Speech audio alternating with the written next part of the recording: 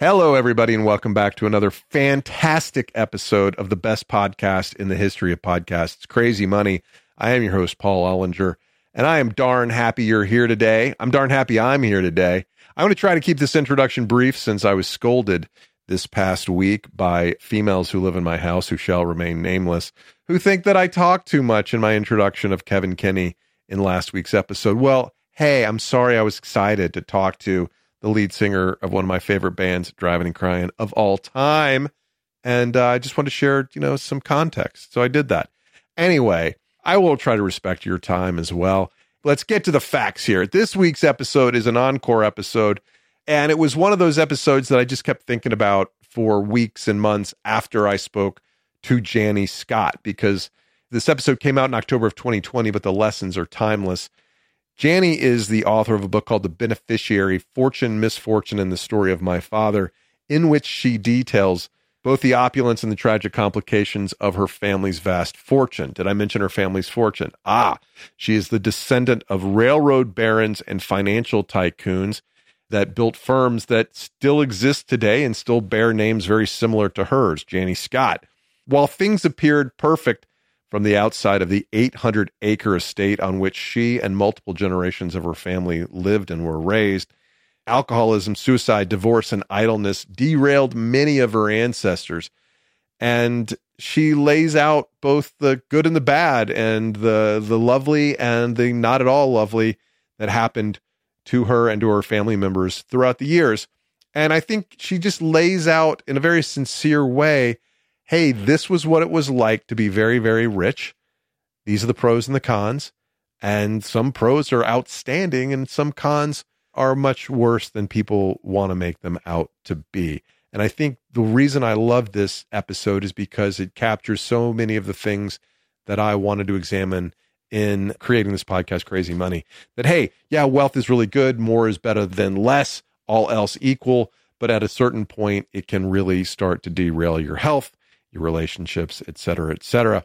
Janny Scott worked for 14 years as a reporter for the New York Times, where she was a member of the team that won the 2000 Pulitzer Prize for National Reporting. Prior to that, she worked for both the LA Times and the Record of Bergen County.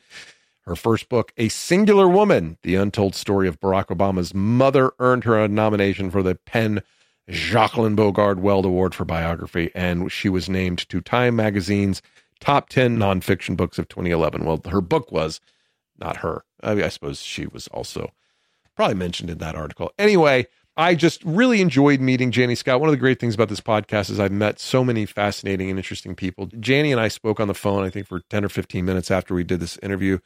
Just really bonded. I guess you could say we bonded. I don't know. But we had a nice conversation, and I'm grateful to her for taking this time those few years ago. Thank goodness we're not in October 2020 anymore. This, my friends, is Janny Scott. 3 minutes, 30 seconds. Janny Scott, welcome to Crazy Money. Thank you, Paul. It's great to be here. Janny, you're the author of a book called The Beneficiary, Fortune, Misfortune, and the Story of My Father. Can you briefly describe the content in the book and tell us why you wanted to write it? I will give it a shot. I grew up in the 50s and 60s and early 70s on a 800-acre British-style country estate about a half an hour outside of what at the time was the fourth largest city in the country. When I was a child there in the late 50s and early 60s, there were 4 generations of my father's family living there. It was a functioning dairy farm, as I say, very near the city of Philadelphia. It was a completely rarefied existence. I moved away from there when I was 14. My family moved to England. And while my parents moved back there, I never did. I went on to become a journalist and reporting all over the country and then various parts of the world. And my father died in 2005, a rather strikingly self-destructive end to a life that had started off in a way that you might imagine was charmed. And I had always adored my father, but been puzzled by him. He had become a serious alcoholic and died of cirrhosis of the liver. And I just thought after he died, and it became clear to me that there were a number of interesting family papers going back several generations from the 4 generations that had lived on this estate that were kicking around. I thought, I'll take a look at what was there and maybe there would be a book in it. And I realized after months of going through all these sort of random papers that it might be possible to not only piece together this piece of American history of sort of spanning the entire 20th century, but also plumb the story of my father's life and, to me, his rather perplexing end. So that's why I got into it. And indeed, there is much to learn about wealth over the past couple of centuries from the story. So let's go back in time. Where did the family fortune come from? Well, interestingly, the details of that were pretty obscure to me for most of my life. And I really only got a handle on it in working on the book and hiring a researcher to go back into whatever documentation there was beyond what I had, newspapers and advertising and business publications, et cetera. So there were two streams of wealth. The place had been built in the early 20th century at the end of the Gilded Age by my father's grandfather, a man named Robert Leeming Montgomery, who at a young age had become a very successful investment banker just at the moment that investment banking was undergoing something of a transformation and a lot of money was coming into it before the tax laws had changed. So he made a considerable fortune, not a Carnegie-style fortune, but a middling American fortune in the early 20th century. His eldest daughter, who's a major character in this book and who was my father's mother, who became well known later for being the model, the inspiration for the character of Tracy Lord in the Philadelphia story, she married a man named Edgar Scott, whose grandfather had been Thomas Alexander Scott, who was president of the Pennsylvania Railroad when it was the most profitable corporation in North America, I believe in the biggest freight carrier in the world or something like that. I mean, hugely successful man who passed on much of his wealth, not all of it, to his children and grandchildren. So these two strands, the railroad fortune, typical of, Pennsylvania, the mid-Atlantic states during that period, and a financing fortune came together in the early 20th century in this place. And it manifests in an estate called Ardrossan. How did the estate come into being? I got the sense in going back through all the correspondence and business communications of my great-grandfather, that he was an ambitious man who was very conscious of his place in the world and in that society. And it was at a time when enormous amounts of money were churning out of Philadelphia that basically funded what came to be known as the Main Line, this stretch of wealthy suburbs that still exists heading west from Philadelphia. And the Main Line was built by people like my great-grandfather. It was originally a development project of the Pennsylvania Railroad Corporation, but it involved attracting wealthy people to what had been farmland who built these very blatantly British-inflected estates, with dairy farms and chateaus and emulating really the British country life. And so I think he was interested in probably tax avoidance to some extent eventually, in buying up a lot of land and houses. He was also interested in creating a kind of dynastic situation for his children and grandchildren, which it became. So he bought up not just one farm, but lots of farms and merged them together and had houses into which his 4 children and their children moved when they came of age. You did say it was a British estate plucked from the pages of Jane Austen, and you mentioned earlier that it was 800 acres. 800 acres is about the size of Central Park in New York City, so we're not talking about a modest piece of property here. Modest it was not, yes. I have to say, to give it credit, it was extremely beautiful and something I'd grown up with, as I say, for my first 14 years and never understood that beauty wasn't completely natural and had been there from time immemorial. I discovered in rooting around in my great-grandfather's papers that in many ways a projection of his ego and ambition and aesthetic tastes, and he had shaped the landscape and moved trees and created a forest in order to block the view of a house coming up 2 miles away. It had, as I say, a functioning dairy farm that at its peak was 300 cows, as I say, a short distance from Philadelphia.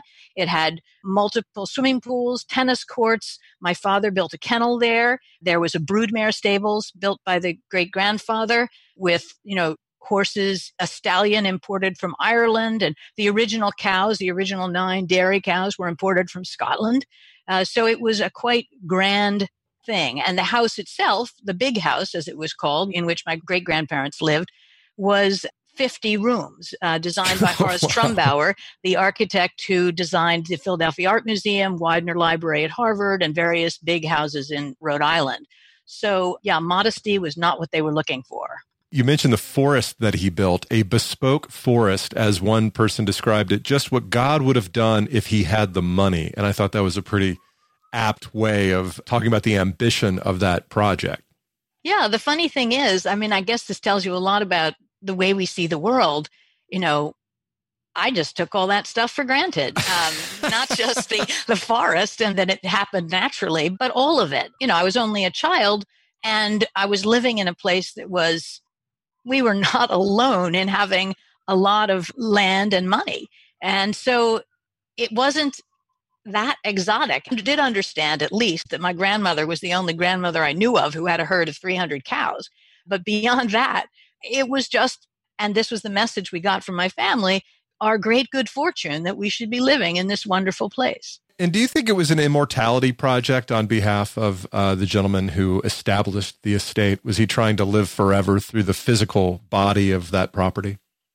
I suppose. It was probably a number of things. As I say, probably to some extent tax related, to some extent dynastic, which is perhaps a bid for immortality. He wanted a big family that would surround him and go on for generations. There was a phrase in that family, not novel to them, in our unity is our strength.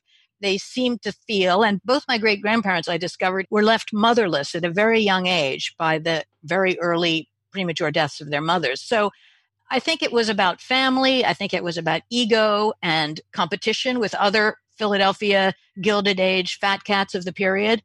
And yes, probably to some extent about immortality because they made an effort to make sure this thing would go on for many generations. Now, there's dozens of interesting characters in your family tree, and I thought maybe we'd use them as demonstrations as how fortunes come to be and then the effect those fortunes have on the offspring. So let's talk about the Colonel. Who was the Colonel? The Colonel is the person I mentioned, Robert Leeming Montgomery. We grew up knowing of him only as the Colonel. I had no idea where his money had come from, except that there happened to be a investment banking firm, stock brokerage in Philadelphia that for a while had his name and then merged with another one. And unfortunately for me, ended up with my name, just coincidentally. But he was a man who'd grown up in the area. His family had been there for a while. And his mother, I guess, had come from a wealthy family. So when she died, when he was very young, the family was a bit strapped. His father had been a lawyer, and he went and then married the nanny that he hired to raise his 3 children and had 8 more children. So the Colonel, who we came to know him as, grew up first with a sense of wealth and position, and then that was undercut by this whole new course that his father had taken. So he left school at a young age, like 16, and went to work as a clerk, I think, at Drexel, which was related at the time, I think, to J.P. Morgan. And then, I may be getting that wrong, it's in the book, and then worked his way up very fast by shrewd association with other wealthy people to starting his own firm in 1907. And by 1914, they had made a lot of money. One of the interesting things I discovered, which I'd never known, was that by 1921, he had left the firm. He had been sort of pushed out by his partners. And he then also, in World War I, he had been appointed to handle the finances for an attempt to build up the Air Force for the United States. An attempt that was catastrophically bad. Enormous amounts of money were spent. I'm not saying it was entirely his fault. Huge amounts of money were spent and very few warplanes were created. We ended up borrowing old planes from the French. And this led to a scandal and a congressional investigation that I came to understand in my research really undermined the Colonel's confidence in himself. And he had always been a kind of leader kind of guy. And apparently it really threw him back on his heels. And he retired from business at a young age. And perhaps that explains a bit about the expansionism of Ardrossan. By that point, he'd started Ardrossan, but he continued to annex other farms during this period. And then he kind of worked his way back into investing later. But he became largely, I think, a man of leisure, managing what his wealth had accomplished.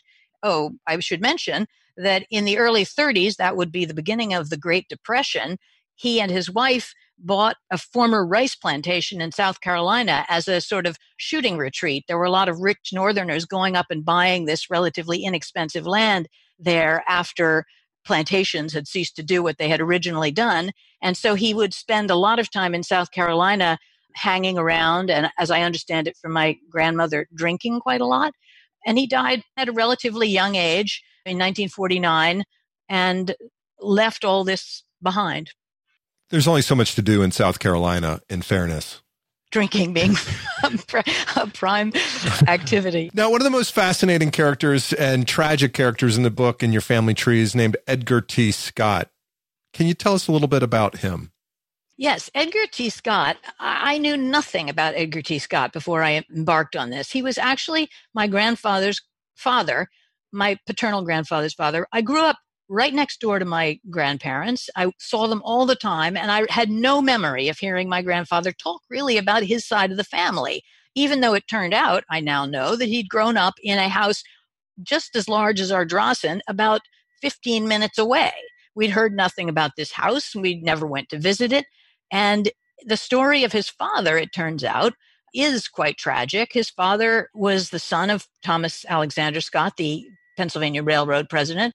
His father died when he was about 7 or 8, and he went off to France with his mother at that time when a lot of Americans were going to France for sort of cultural education.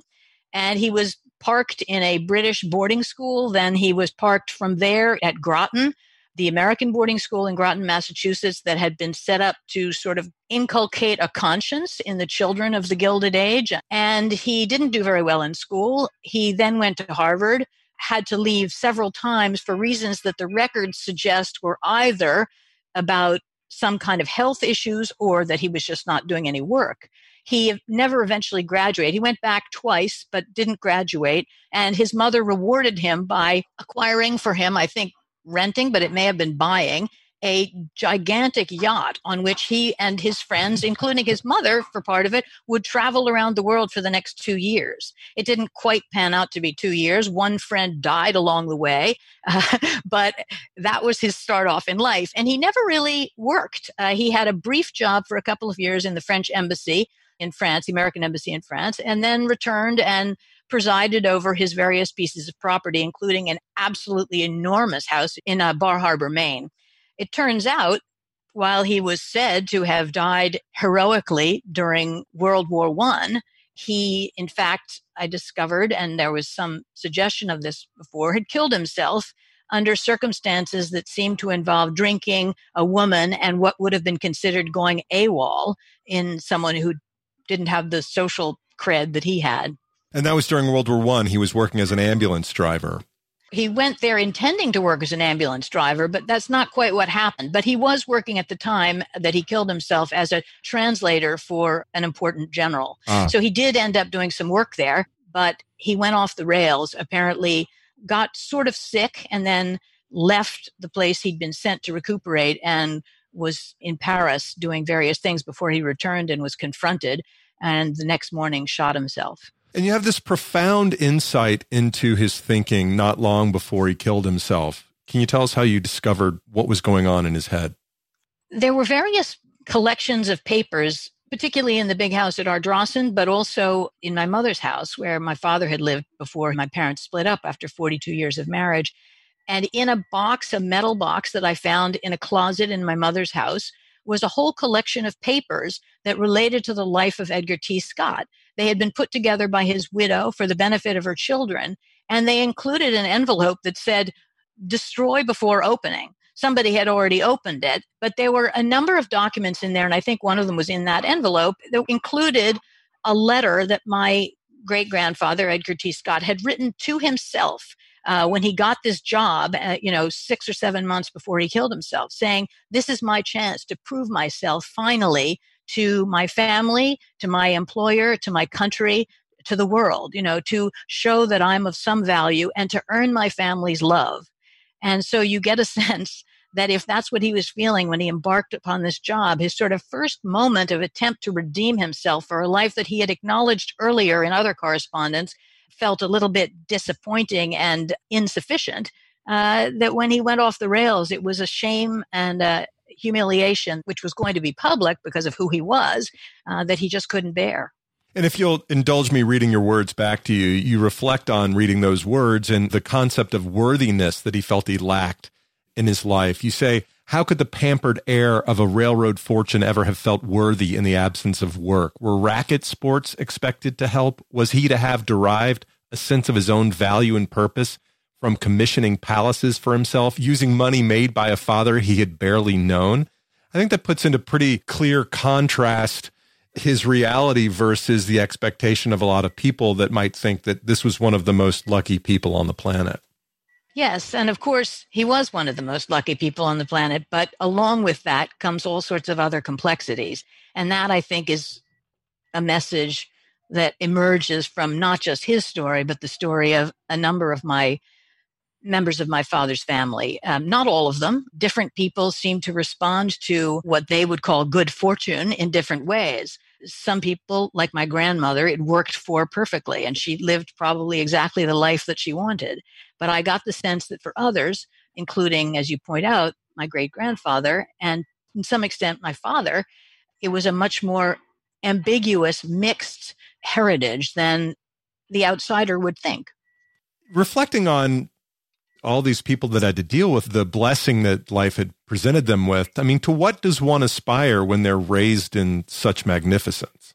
Well, I can only really speak authoritatively about my generation and perhaps my father's generation. In my father's generation, coming of age as adults in the early 50s, late 40s and early 50s, there was a lot of pressure to move back onto that place, take up your position in the family, maybe even take up your position in a family firm, and they weren't worthless lives at all. I mean, for the last few generations, certainly all the men had worked and they had contributed to the community in various ways, but that life on that place and keeping that place going was a large part of the obligation.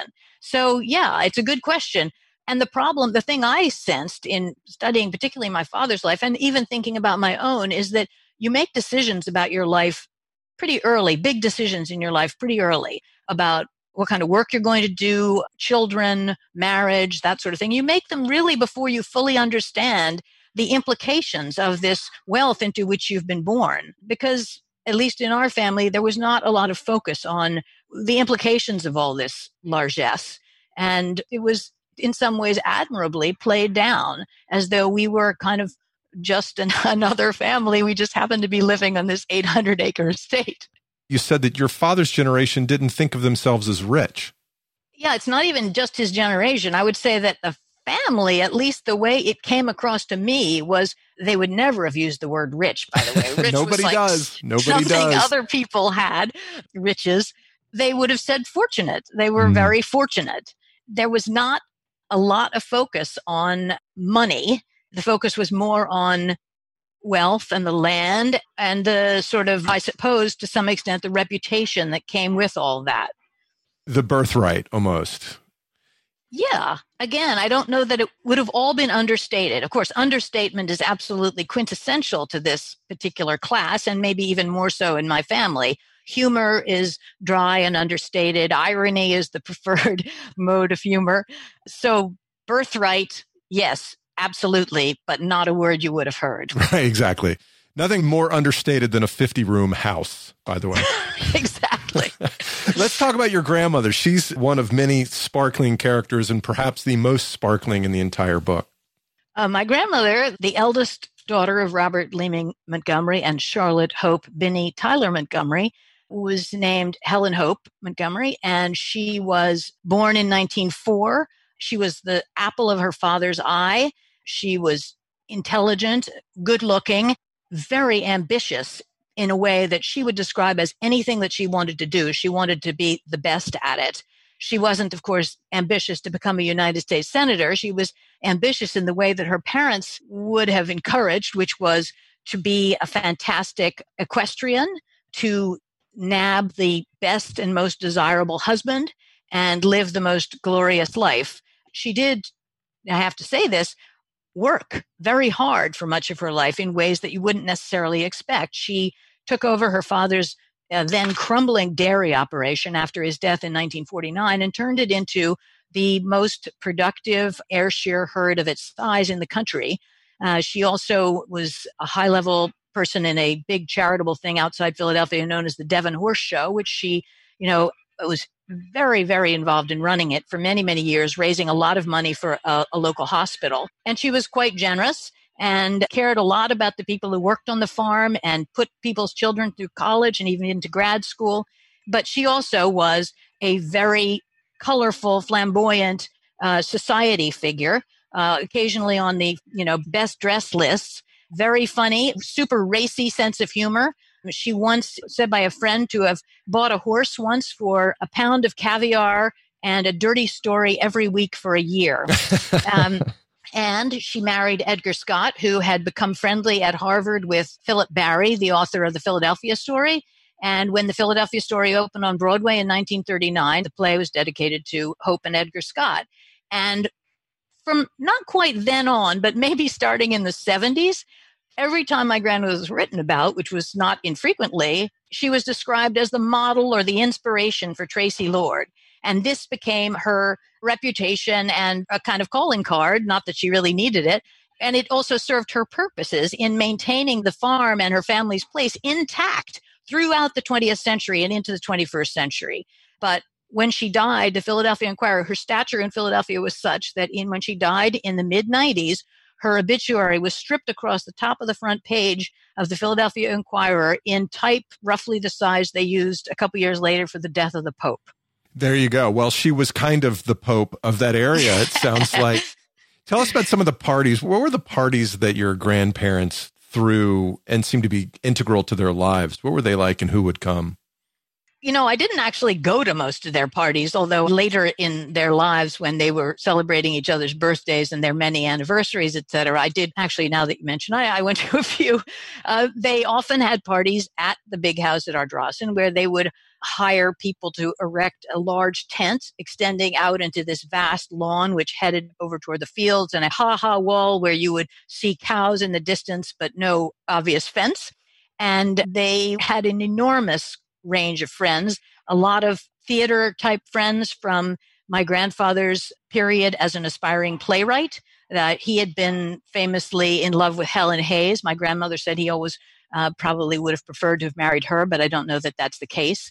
They knew Noel Coward and a lot of literary figures of the early 20th century, but they also knew the whole society world of Philadelphia and the cow world and horses. So the crowd was always pretty mixed, and they had these large families. And every Sunday night, there was a family dinner at Ardrossan that my great-grandmother started and that was carried on for a while after her death, in which it was expected that if you didn't respond, you were going to show up. You had to respond in the negative if you wished to be discounted to that one. And it was a good idea if you brought friends because it was thought that friends would improve the relationship within the family. So yeah, they lived very well. And everybody who was anybody, they had some connection to. Politicians, celebrities, artists of all kinds. Just glittering list of who's who of the time. That's right. Mary Cassatt was the painter, was a close friend of my grandfather's, I guess a cousin of my grandfather's mother. So they had a house full of Mary Cassatt paintings. They were friendly, as I say, with all sorts of writers. Walter Annenberg, the publishing millionaire who started TV Guide and became the ambassador to the court of St. James, was a close friend of theirs. My grandfather had either inherited or bought from Walter Annenberg an antique Rolls Royce, which I guess undercuts my suggestion that the family felt kind of like just regular people.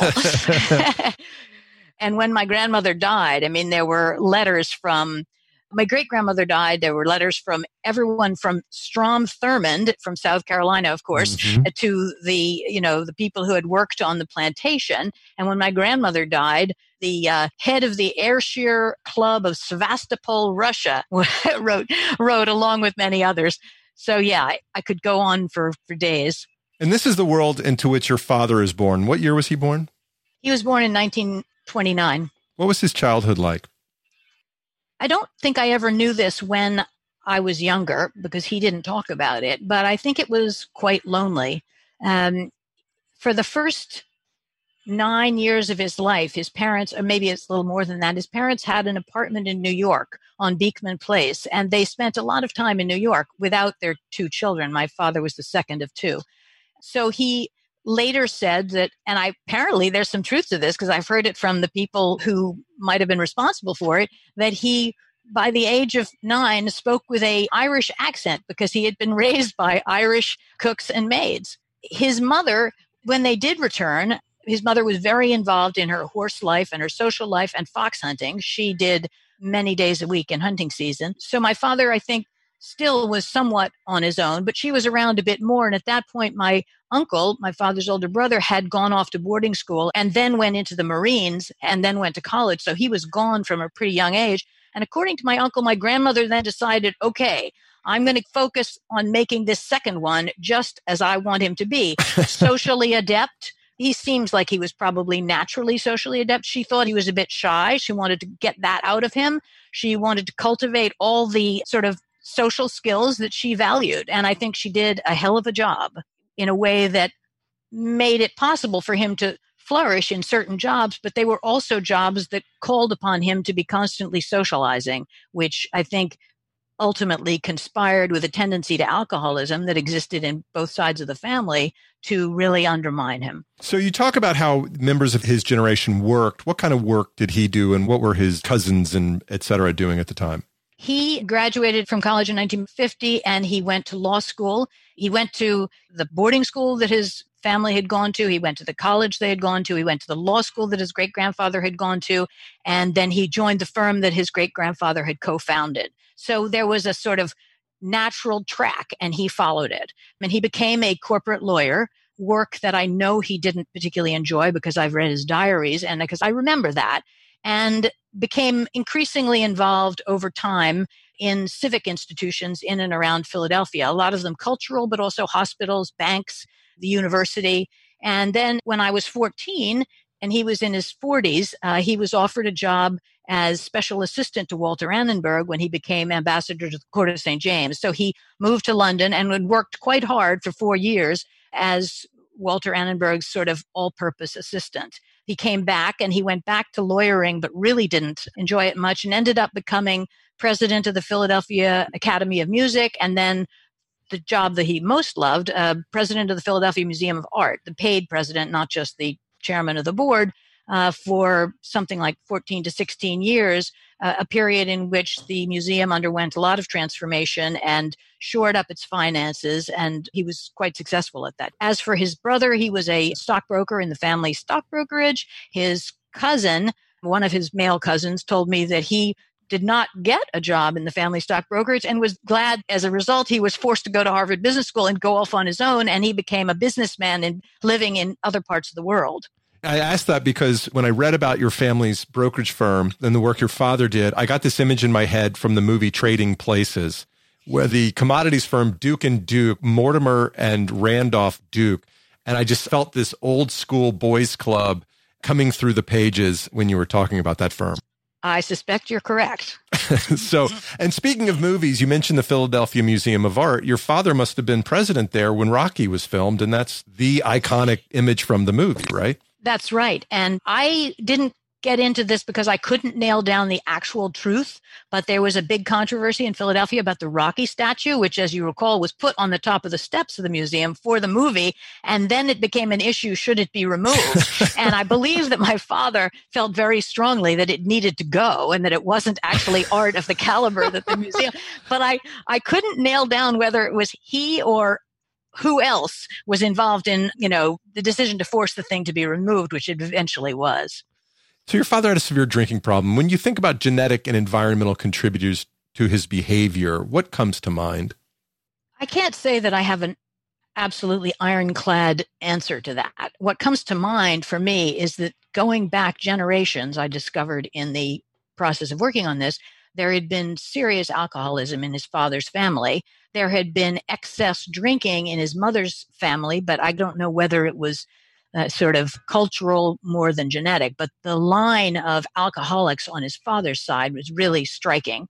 And this was not, of course, something that was ever discussed when I was a child. It was just a given that everybody drank at all social occasions. And it wasn't even commented upon. It was just sort of accepted. As I said in the book, if you told me that there were people who didn't drink, it would have been like learning that there were people who didn't use soap. It was just such an accepted fact in my childhood. And so there was there's the family line of alcoholism, and then there's the cultural, social affirmation of that activity. So I think it's pretty hard to separate the two. And then I think there's also some suggestion that particular psychological factors that also can conspire in alcoholism. And it's possible my father had some of those, perhaps a tendency to depression and anxiety, which it's very clear from his diaries, felt that he could treat with drinking, or at least that gave him relief from those feelings. Speaking of the journals, your father mentioned to you that he was going to leave you his journals, but then never said anything about it until, well, ever again. And then after his death, you stumbled upon them, and they were arranged in such a way that made it somewhat clear that they were being left behind with some degree of purpose to be found by someone, probably you. Yeah, the whole thing is fascinating and still to me mysterious. Why do you think he left them to you? And what did he want you to find in there? Oh, God, I wish I knew. I wish I knew. All I know is that he, in my 20s, after we had, I think, been on a long biking trip together, he said, I want you to have my diaries when I die. And I was so stunned. And of course, I imagined they offered a window into a person who I found quite mysterious. I couldn't react as a reporter might and say, well, why me? Or, I did say, why me? And he said, you're the writer. But he just said it in a kind of brushing it off kind of way that did not invite further scrutiny. So, but does that mean he wants you to write about him, or that he wants you to appreciate him as a writer? Could be either of those, or could be that you're the only one who would be likely to be interested because you're, that's the kind of person he was. He would have been self-deprecating about it. And yet on the other hand, he's handing me this extraordinary, I would say, gift or curse, whatever you want to think of it as. Yeah. So he said, you're the writer. And I never dared bring it up again, partly because I was afraid he would change his mind, and partly because our relationship became quite difficult at times, much having to do with his drinking. And so when he died, they were not in any obvious place to be found. And I was busy with my life and didn't pursue it at the time. But when I got interested in doing the book, I began searching, still didn't find anything. And then I was deep into writing it. I was, in the third or fourth chapter when I stumbled upon a single volume in a box in my mother's basement, the house my father had left 20 years earlier. And it never occurred to me that he would have left the diaries in the house where she remained and that he had left behind him. And so I went back and searched the entire house. And in pretty much the last place I looked, I came upon a wooden chest with a padlock on it that I hadn't seen there before. When I approached, the padlock had been left one digit off the last 4 digits of my parents' phone number, the number they always used for padlocks. Mm. So it did seem that it was clear what I was supposed to do. I turned the thing one digit and the lock popped open, and inside were 40 years worth of diaries in identical black 3-ring binders, all organized chronologically and seemingly waiting to be discovered. Was it emotional for you to go through those journals? Yes, but it was also grueling. Some of it was boring. Some of it was very tough to swallow because he was, it seems to me, really quite honest and confessional in at least about what he believed about himself and what he felt. And a lot of it was scathing. And that was the hardest part, to understand the degree to which he had been tortured, which I don't think had really been clear to any of us. I mean, we all knew he drank too much, but he didn't reveal his inner life much, not surprisingly for someone from that class and that period.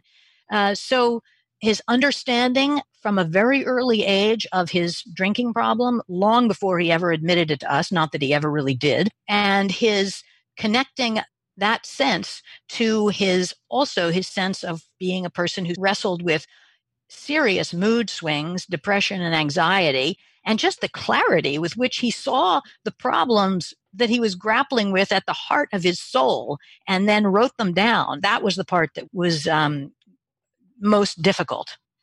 Which of those things that you learned about him do you identify with now that you're a fully grown adult? I guess that's a really interesting question. I've never been asked. I think the sense that you might be less than people think you are, and just the sort of seesaw quality of that. You shore up your ego and then something happens and you're left to confront the evidence that you're fundamentally mediocre. That's why I started this podcast, Janny. So this is all going to fix that. So I think his sort of charming vulnerability covered with in his case, a kind of bravado. We all cover that tendency in various ways, but I suppose that's what I most identified with. I stopped drinking, as you know from the book, at a very young age. I don't know, 19 or 20. I'm not even exactly sure when it was, and I don't know exactly why, except that I now think somewhere deep inside me, I understood this was not going to lead anywhere good, having grown up around a lot of alcoholics. So I don't identify with his alcoholism, but a lot of other things I do. I don't journal, but I am going to leave my daughter my Facebook page when I'm that's just as done. Good. She'll have insights into the image that I project on the world, my curated thoughts of myself, not what's actually going on, but what I want other people to think on. Yes, in future, there's going to be a whole science of interpreting exactly that, what lay behind this, rather than what we're supposed to learn from it. We're all so wildly insecure that we have to pretend we're perfect. That's my theory. True. So I want to talk about the effect that Ardrossan and your upbringing had on you. You have this one, it's not a huge part of the story, but it's insightful. You said that once you shared a ride home from college with friends who dropped you off at the estate. You know, I used to share rides with friends up and back to college, and you'd say, oh, this is a nice house, or, hey, oh, it's okay, interesting where it came from. I can't imagine having my friends not know that I grew up on an 800-acre estate with several pools, tennis courts, and hundreds of cattle. Like, what did they say to you when they dropped you off? Yes, it's a testament to my absolute naivete and delusionalness that I didn't even think in advance that this could be problematic. And I knew one of these people, but the other one I didn't know at all. I was a freshman in college or a sophomore, and I was driving with a friend who he's a first-generation American of Chinese descent, brainy, wonderful character, and a football player who I'd never met. And all of a sudden, we're approaching, and we're going past this interminable stone wall with fields going as far as you can see in the direction. And my friend says, so where are the slave quarters? Do you have your own police force? And that somehow I remember that moment as like, sort of the dawning of my understanding, which is probably not entirely true, but as a writer, I'll present it as it is. My understanding that this is all much more complicated than I ever appreciated. Yeah, you say you knew the place intimately, but understood it not at all. As I say, I had no idea where the money really came from. I mean, I knew about the railroad president and I knew about the colonel. I didn't know about the colonel's, I shouldn't mention this. I should have mentioned this before, the colonel's humiliation during World War I. That was the source of his title that carried on forever, long after the humiliation was forgotten. Right. So yeah, all this sort of background, like how this happened, and even the sort of social, historical, cultural context, the rise and fall of Philadelphia. I knew none of that. So yeah, that became apparent to me. This thing that I took to be, if not benign, slightly embarrassing, but it was what it was, I realized was a very complex, meaty topic. Did your dad pass on the obligation to extend what Ardrossan meant to his family in your own life? Yeah, I should have said that in the next generation, whereas there was pressure in his generation to stay and, keep it going, there was never pressure on us to do that. And I don't think there was among my cousins either, one or two of whom have stayed, but couldn't be preserved. I think at that point it was beginning to be accepted that this was going to be finite. My father's only message was certainly not that you need to stay here, which I take now to be possibly that he understood that in making that choice himself, he had dug himself a trap. He had walked into his own trap. And he always said to us, figure out what you want to do, what will make you happy, and what will be satisfying work, and go off and do it. And you don't owe anything to us. And in many ways, I really appreciate that message, although you could say it comes from a place of considerable privilege. So we were not encouraged to do that. What we were encouraged to do was to think about this wealth, whatever it was, land, houses, money, particularly, I suppose, money, as something that was passing through us on its way to subsequent generations. And while we could enjoy the fruits of it to some extent, and that there was nothing to be ashamed of in enjoying it. We were not to squander it. We were to protect it and conserve it as though it were a piece of land, and then pass it on to, as I say in the book, the next unsuspecting generation. It's a very appealing message if you're interested in wealth preservation, but it's also a little sinister in that we really didn't know how it would play out in our lives any more than we knew how it was playing out in our parents' lives. How does the way you were raised and the opulence you witnessed affect how you think about and deal with money today? My parents didn't talk about money other than that one message I just stated, that we were duty bound to preserve this. We didn't make this money. We had no right to go and squander it, that we were to protect it and pass it along. But we never talked about, like, what kind of a salary you could make in a particular line of work or tax problems or anything like that. Interestingly, I later married a man who came from a lower middle class family of small business people. His father had gone bankrupt when he was a child, and they talked about money all the time in a way that just shocked me.